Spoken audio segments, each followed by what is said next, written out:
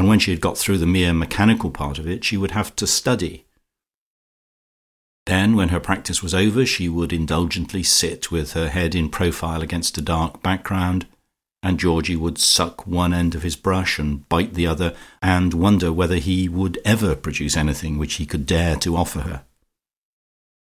By daily poring on her face, he grew not to admire only, but to adore its youth and beauty. By daily contact with her, he began to see how fresh and how lovely was the mind that illuminated it. "Georgie, I'm going to scold you," she said one day, as she took up her place against the black panel. "You're a selfish little brute. You think of nothing but your own amusement. Did that ever strike you?"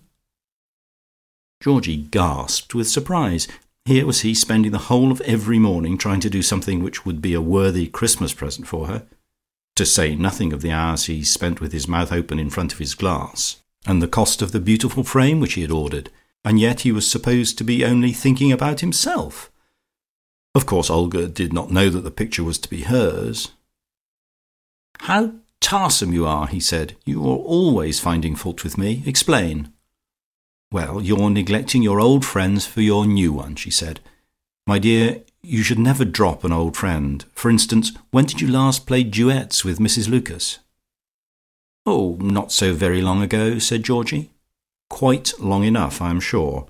But I don't actually mean sitting down and thumping the piano with her. When did you last think about her and make plans for her and talk baby language?"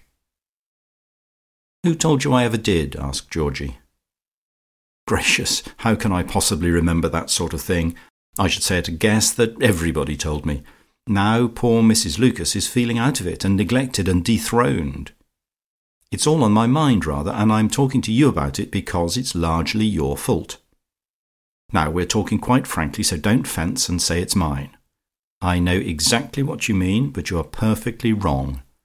Primarily it's Mrs. Lucas' fault, because she's quite the stupidest woman I ever saw, but it's partly your fault too."